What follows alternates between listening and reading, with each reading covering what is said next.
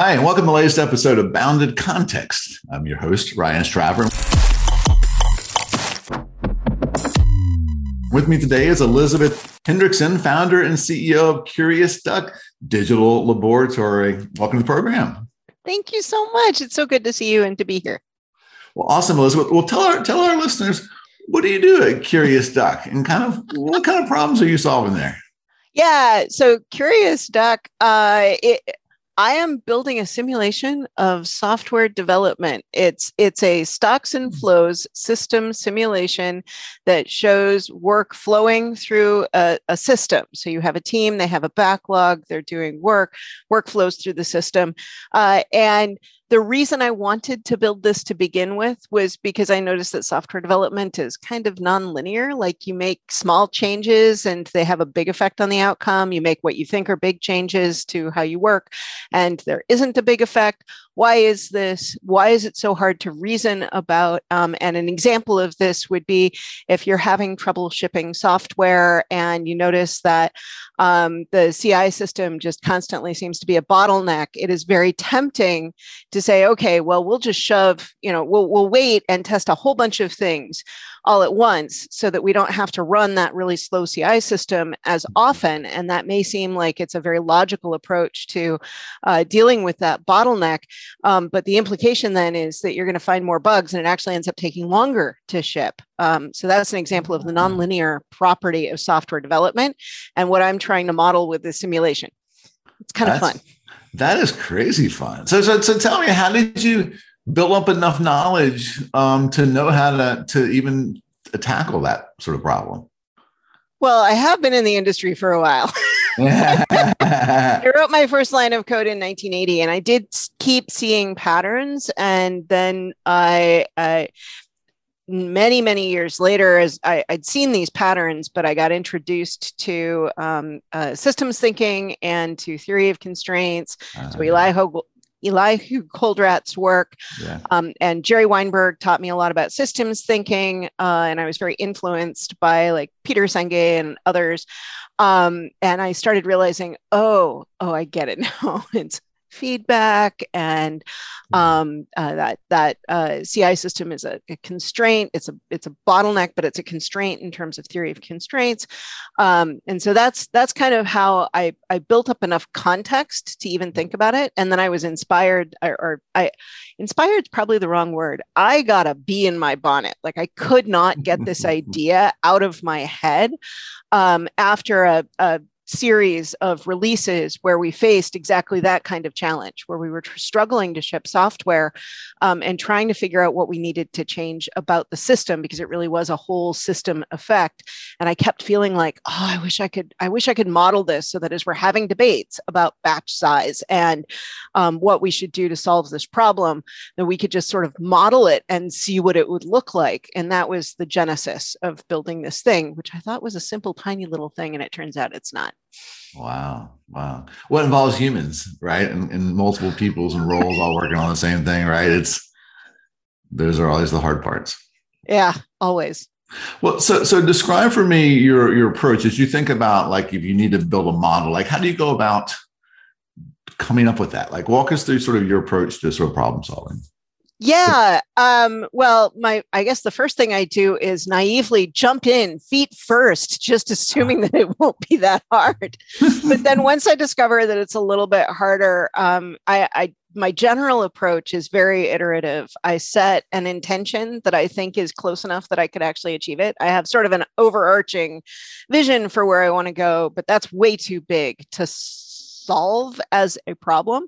And so I'll pick something that I think gets me on that path towards that larger thing. And I set an intention for a change that I want to make, or an effect that I want to have, or a thing I want to implement or make possible within the simulation.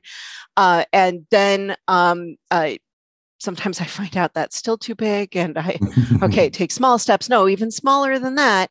And then this is where it's going to sound a little bit weird, but I realized that I always have an evolving decision tree in my head where I kind of have a plan A, but I also have if that's not going to work out, plan B, C, D, E, et cetera. And then as I make my way through problem solving, that decision tree obviously continuously evolves, because with each step, some possibilities become irrelevant or impossible and others emerge. And so I have this perpetually evolving decision tree in my head. And this is true whether we're talking about writing software or talking about leading an organization, because I've also done that. And then with each step that I do achieve towards that objective, I'm always reflecting on, okay, I set this tiny little step, but is that still on target for the larger objective? Or did I discover that I actually now find myself in a path that's going to run parallel and never quite converge to where I thought I wanted to go? And for that matter, is where I thought I wanted to go still the right objective, or is it actually that shouldn't be aiming that way, need to adjust the larger objective? And how do I feel about how this last thing went? So I'm constantly kind of reflecting and then recentering on the next set of next intention, and do that all over again. So it's a very iterative approach to problem solving. That's pretty fascinating. As you were saying, the decision tree, in my vernacular, those are like options. Like you're constantly coming up with different options to explore, right? You pick one, either a little bit, or you back out, or let's do more. That opens up more options. Let me ask you, it's funny, our approaches are very similar to each other. I've been influenced by the original, and we talked about the original Agile folks, the XP community, and some of the folks, like, you go even further back than that. Tom Gill has been a big influence on myself and others. And it's something I've noticed and I've seen evolve is, basically we have folks who came up through that sort of, community, and were interested in development, but ultimately got interested in these larger things around systems and architecture and those sort of things. How is the approach that you just described, which is just constantly like trying things out, figuring out, internally balancing, going, how much of that has sort of evolved along the way versus how much of that do you sort of attribute back to kind of the way you've always naturally sort of worked, even from the sort of the beginning of your career? Yeah, I feel like that general approach of always having a decision tree in my head, I can remember times when I was like 7 or 8 years old, and I remember having that same sense. So I think that wherever it came from kind of came with me as a person. But in terms of like what options I perceive, that has been super influenced by learning from others. There are just options that I would not see if I hadn't been introduced to like Jerry Weinberg or the work of Elihu Goldratt, or these days I'm also very influenced by the DevOps community, Nicole Forsgren, et cetera. Yeah, and I think that, to me, the interesting part of that evolution is, as we think about going from sort of like working, like we come from a software development background, right? So we first apply these things on things we can control, like small steps, like write a unit test and check it in.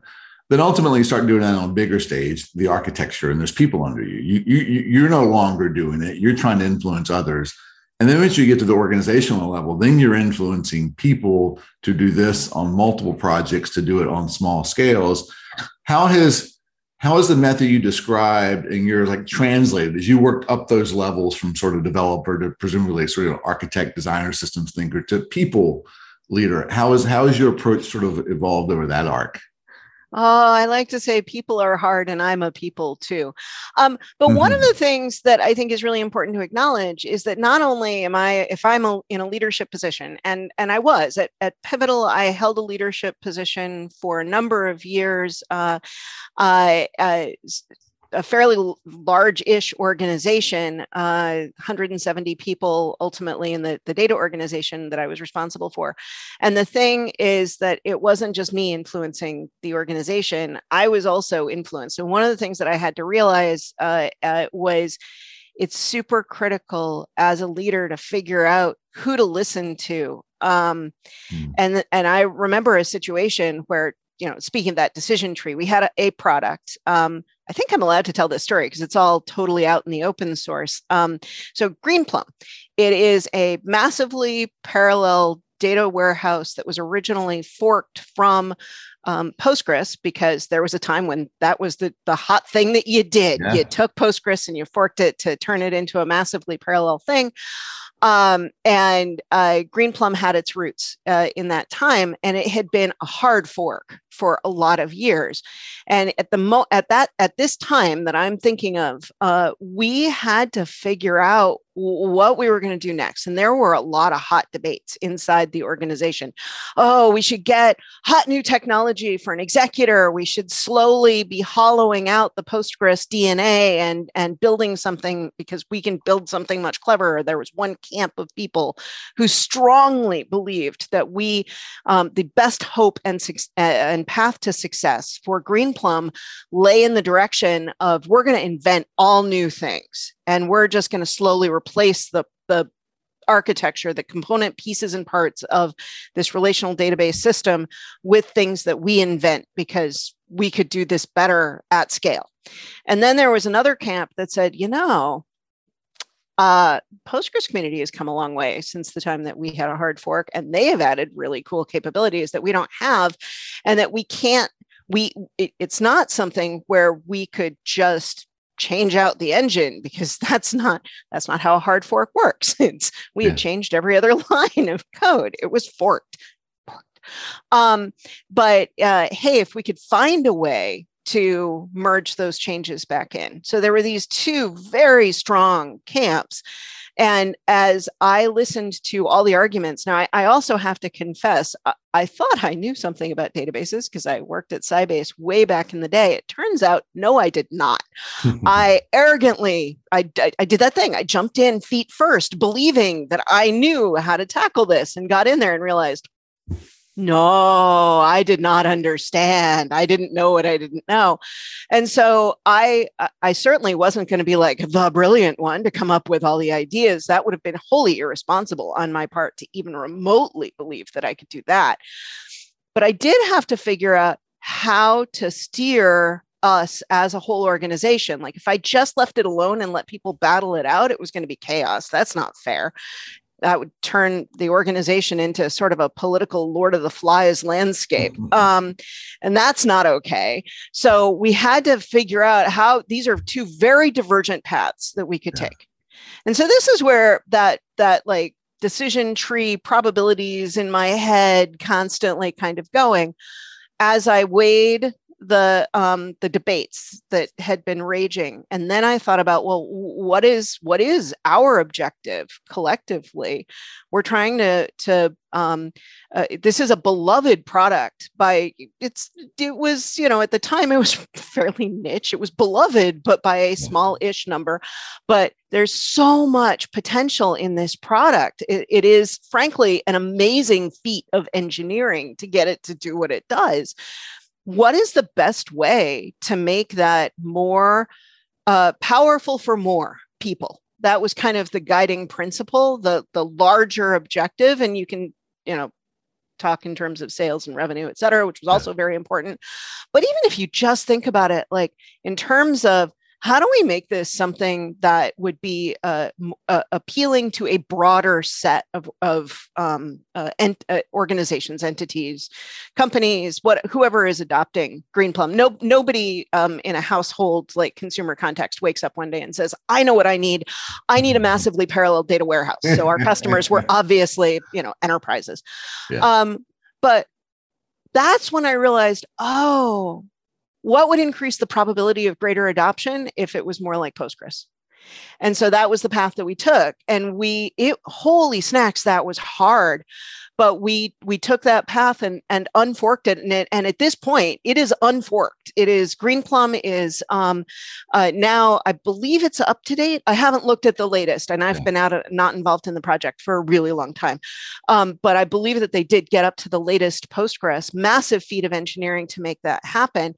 But coming back to how do I make decisions, it wasn't about me decision tree, figure out how to influence the organization. It had to start with me listening to all of those options. And then from there, it was my responsibility as a leader to help us choose a single path, because we couldn't take multiple paths. That's just not feasible. Yeah.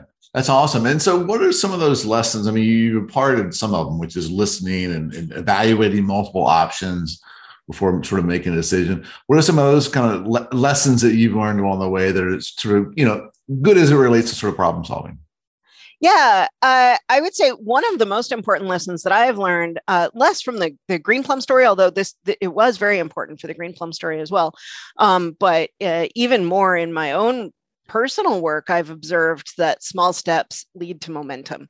That the places that I get wrapped around the axle are where my objective is too big, and I don't realize that I'm flailing until I've been flailing for days, if not weeks. And so, really taking the time to stop and reflect and figure out, wait, maybe that step is too big. Let's what's the next objective that's even closer? And so really focusing on taking small steps, but reflecting frequently to create momentum, super important.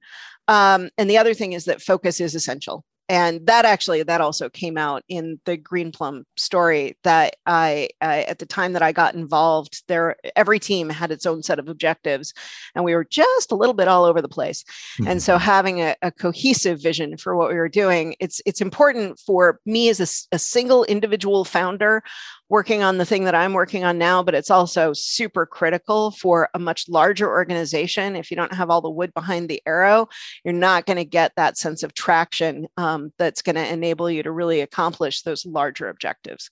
Yeah, no, and I see it in my work. Even when we do workshops, we do sort of design thinking, sort of, Mobius workshops, and inevitably there's a line of a problem statement is a big challenge, right? Because a lot of times people think they're solving different problems. And one of the things I've learned along the way is, can you sit down as a team and write a problem statement together? It sounds simple, surprisingly hard. And so it's a great exercise to introduce, to see that, listen, if we as a team can't even align on what it is we're solving, we have no business debating we should do this or should we do that. And then once you can land on that one, then the question is like, how do you know that? Like, who are your customers? Who are your users? That's another big thing that, growing up as a software engineer, I was trained to think about requirements as like actors and use cases, the whole Booch sort of method. And they were like stick figures that were drawn on things and arrows, but you didn't talk to them. They spoke in requirements as must, thou shall do this, thou must do this. But it wasn't until I discovered later more design thinking where it's like, well, talk to the end users, have empathy. That was a whole light bulb for me, because I was so focused on just get the requirements and we're off in solution land, to now evolving to sort of, go talk to people and feedback. I mean, how is that? Has that been a part of your work, the whole empathy and people? And how is that, where did that come in sort of along the way? Absolutely. In fact, I was chuckling inside my head when you said stick figure, and because I'm remembering a project that I was on back in late 90s where it was mandated we were going to use UML, and the lead engineer on the whatever the thing was that we were building at the time drew the mandated UML diagram. And so at the time, I was running the QA department, and I was relying on getting these diagrams because it had been really hard to get information about the underlying architecture of the system. This was in the day of very sharp division between development and QA. I was so excited to look at these UML diagrams, and every single one of them, all of them, for every component in the system had a little stick figure pointing to a bubble, and the bubble said run. And that was it.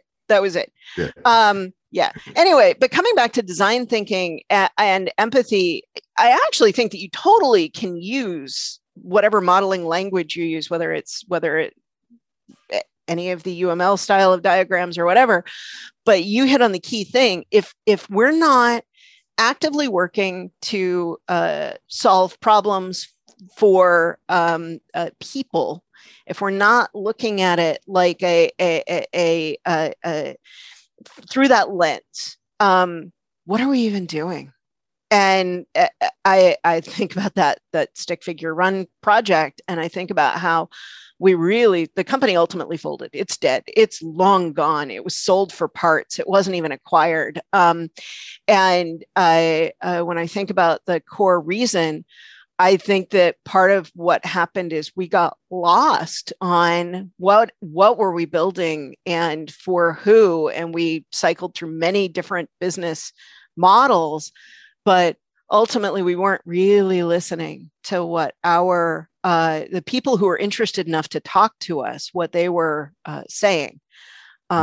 They would perk their ears up at certain aspects of our technology, and we would go, yeah, but that's not important. That's a side note. And but you're shiny, and it was such a struggle. So it's super critical to be listening carefully to what your market is telling you, because the market will tell you what it wants. You just have to be listening for the signals. Stephen Blank is his name, I think, was the influencer part about, the whole customer discovery part. That's where the whole lean startup stuff, I had started to pick up that, I guess, in the mid 2000s or so.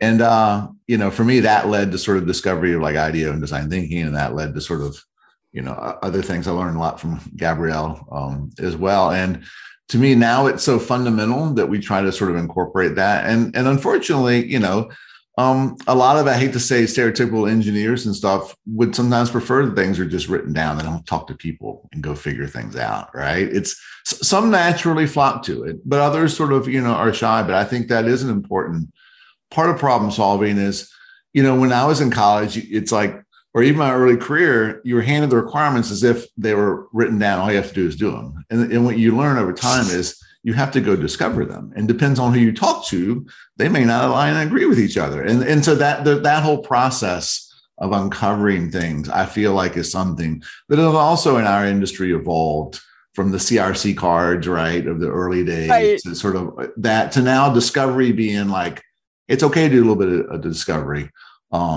before you write. Unfortunately, the whole architecture and design stuff seems at some point along the way got squished or got pumped out. I see it coming back these days. But, when I was growing up, it was big requirements, big architecture, long development time. Hopefully we got it right at the end, right? And then it gradually evolved. But somewhere along the way, I feel like it kind of went from discovery to just start slinging code and we'll think about design later. Has that been your, or have you've worked with different organizations than I have, so maybe you have a different take on that. Oh, no, I totally agree with you. I think that, I've seen every possible way that you could develop software. I'm willing to believe there are things I haven't seen yet, but I have seen a lot. And so I've seen organizations that did the big upfront giant marketing requirements document within a technical spec answers the marketing requirements document and essentially it was the nightmare that fueled the agile adoption, because it had gotten so out of hand. There was so much bureaucracy just to get something out the door that frankly was entirely speculation. The feedback cycles were too long. But then I've also totally seen we're agile.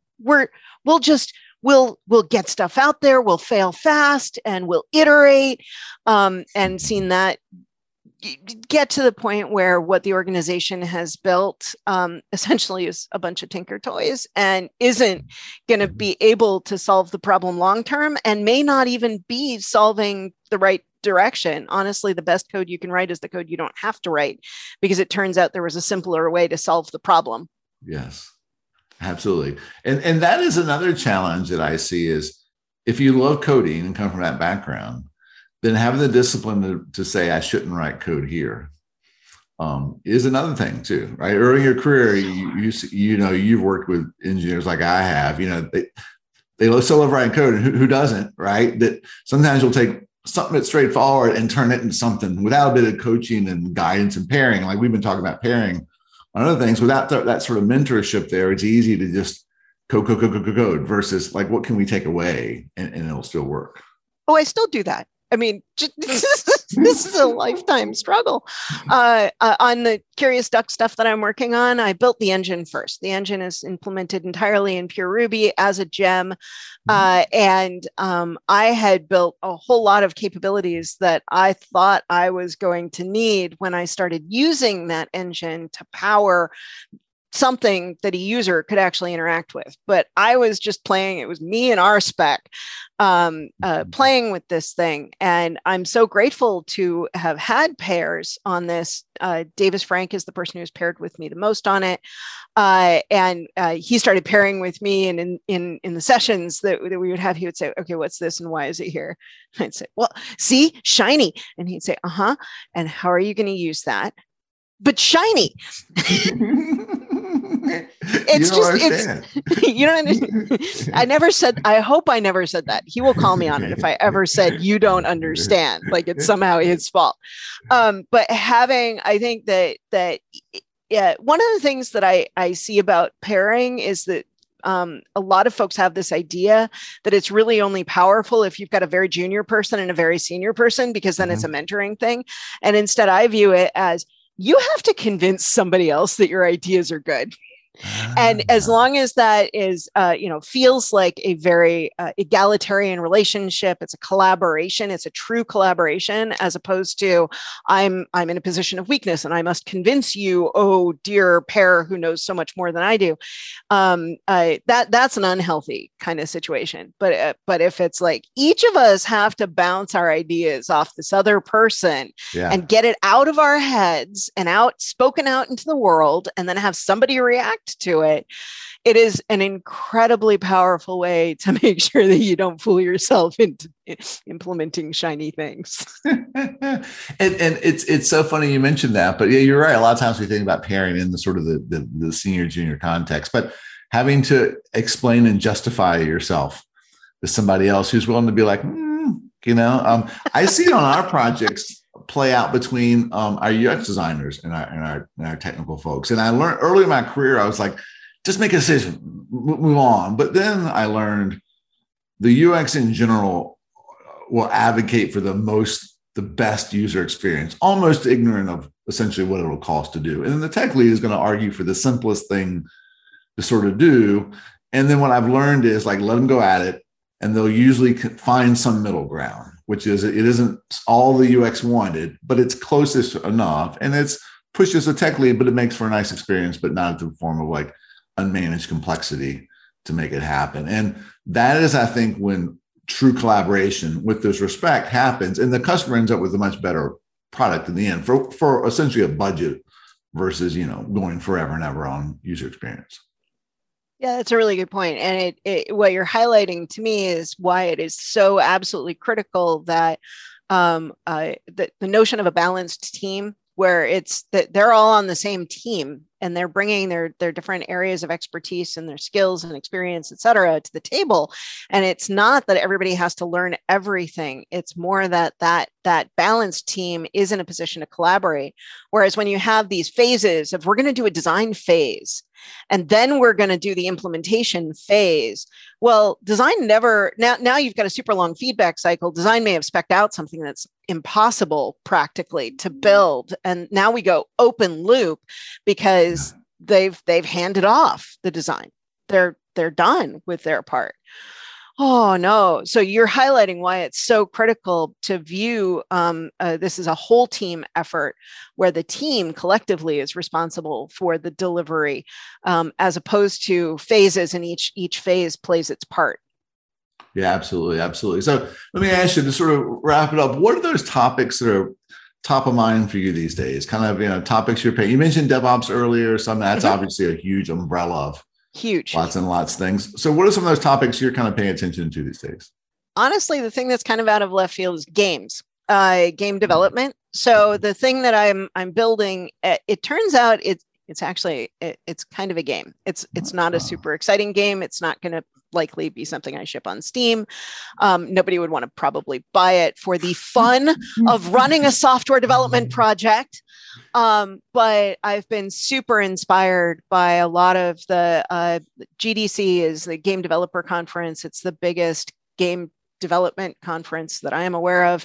And they've got a lot of their talks online. So I've been watching a lot of older GDC talks and learning about AI and dialogue management and fuzzy matching to make your characters sound more natural, and learning about implementing decision trees in games, and a whole bunch of other stuff. I've been interested in VR for a while, and so I'm super inspired by everything that it doesn't even have to be new, because I wasn't in game development. I was in enterprise software development. It's about as far away as you can get. But I'm super inspired by everything that I'm learning from the game development community. That's awesome. Yeah, you're right. I feel like I'm in corporate, like, oh, you actually want to have fun with software? Like, we can do some fun with software. No. You have to go back and do things like accounting and implementation of these boring things. That's awesome. That's awesome. So let me ask you, I always close with, what are you listening to these days? So music, podcasts, like what do you tend to have on your headphones? Oh, when I'm coding, I can't have information coming in and also concentrate on producing something. And so I play music. I have extremely eclectic taste in music. I knew you were going to ask, so I went and looked at my playlists, the stuff that I've been playing for the last week, and it's kind of all over the map. Yesterday, I was listening to Joan Osborne, and so very indie kind of music. But then in the last week, I've also listened to In Excess, The Fix, classic 80s poppy stuff, Hanson, classic 90s kind of poppy stuff, Imagine Dragons, but also a lot of musical theater. Sadly, this week we lost Stephen Sondheim. And so I was listening to Merrily We Roll Along, and greatly appreciating the genius of Stephen Sondheim and his incredible ability with lyrics. Wow. Little known fact, in college, I did sound production for Into the Woods. Oh, how cool. Sound production. I did an okay job. I got to be in the class, but I hung out with the theater department and group at my college, and I was always doing stuff like that. But wow, crazy. Well, anyway, Elizabeth, it's been awesome to hang out with you. And hey, one last quick question. But you mentioned something earlier. You picked Ruby. Like, I'm curious. Let's have a little dialogue about that, sort of decision. I'm kind of curious is why, if it's something new you started these days, you picked Ruby. Why did you pick Ruby as a programming language for your product? Yeah, so I did consider other languages. I have never been particularly good with C, C++, just really not my strength, and I don't enjoy it, which means that's a family of languages that's out. I considered very briefly Java, did not really see any huge advantages to it. One of the constraints that I don't have is, since the thing that I'm building, it's not, I don't need it to scale right now. I may need it to scale later, and I am open to the possibility that I will have to rewrite this thing entirely in some other language. But for right now, I value malleability of the code base over performance by a long way. And that meant to me, I was probably going to be really the only candidates that I seriously considered: Java, Ruby, Python, and JavaScript. Those would be the potential candidates. Now, there's a whole lot of other shiny languages that I've got people telling me that Phoenix and Elixir are amazeballs, and I should be doing that. Rust. Right, exactly. And while I love learning new things, I don't love learning just for the sake of learning. So being productive was also important. And so the 4 languages that I listed are ones that I've worked in enough that I felt confident that I would not be constantly just whacking my shin on the coffee table of learning the basics of a language. So like super shiny new things were out. And then when it came down to it, it really was about my joy and productivity. I've never really been good enough at Java and have struggled less with the language and more with the ecosystem. And similarly, JavaScript, I actually love the language, but as I have learned on this project with the website of the project, the ecosystem has been really interesting to navigate. And so that left Python and Ruby. And of the two, I am much more comfortable in Ruby. And then I also believed that I considered Django versus Ruby on Rails. But the other factor was, okay, what's the website going to be? There's what's the engine going to be? And how are things going to talk to the engine? And I did also consider having two different languages, one for the website and one for the engine, but ultimately decided to keep it all in the same family of things. And so Ruby and Ruby on Rails ended up being my choice, largely for my own productivity. Because, like I said, I just don't, I would be learning Django from the ground up. Yeah. That's awesome. I'm always often curious around that. I came up of age in the 2000s. I did Java for about a dozen years, and then I jumped on Ruby around 2007, 8, that time frame. And Ruby and Ruby on Rails specifically, I think, was what drew everybody to Ruby. And the freedom and the productivity and the just not typecasting. And it was a real pleasure. And as Ruby transitioned into the early DevOps days, Chef was written in Ruby and a couple others. But then seemingly, maybe it's just the circle, quote unquote, the circle I run in enterprise.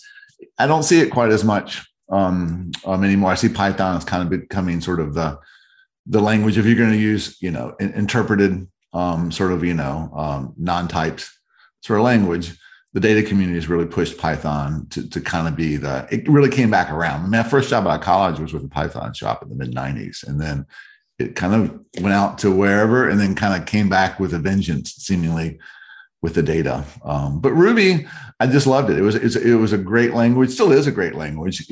I was curious as to these days, if you're picking something new, why would you pick it? But for all those reasons, it makes a lot of sense. Yeah. So totally, if I were doing something super data intensive, Python would have been my choice because the library, honestly, it's less about less about language and more about ecosystem for all of these languages. Yeah. So with NumPy and the Python community, there's just so much more support for data analysis in Python. Mm-hmm. So if I were doing something super data heavy, Python definitely would have been my choice. I will give a plug for the most recent innovations in Rails. Coming back to it, it's been wonderful to see how Rails has evolved. Yeah. And I'm using Stimulus and Hotwire as opposed to trying to do a single page app, and very, very much enjoying that. And spent 6 weeks getting to the point where I could TDD my JavaScript for my Stimulus controllers. Wow. But I'm finding that I can be super productive in Rails in a way that maybe I could be if I knew Django, but I've been very happy. So I think that I think that it's a totally reasonable choice if you are building something that particularly if it lends itself to the original CRUD kind of app that Rails was originally very good for. But even if you're doing something that's a little bit weird, like what I'm doing, it doesn't fit a CRUD app like the normal bread and butter for Rails, but Rails has been really good from a productivity standpoint. That's awesome. Well, cool. Thanks for the chat on that. I love that. I love those topics. So Elizabeth, thanks again for coming on the program. It's great to see you again. Oh, thank you so much. It's so great to see you too. All right. We'll see you soon. Bye-bye. Okay. Bye.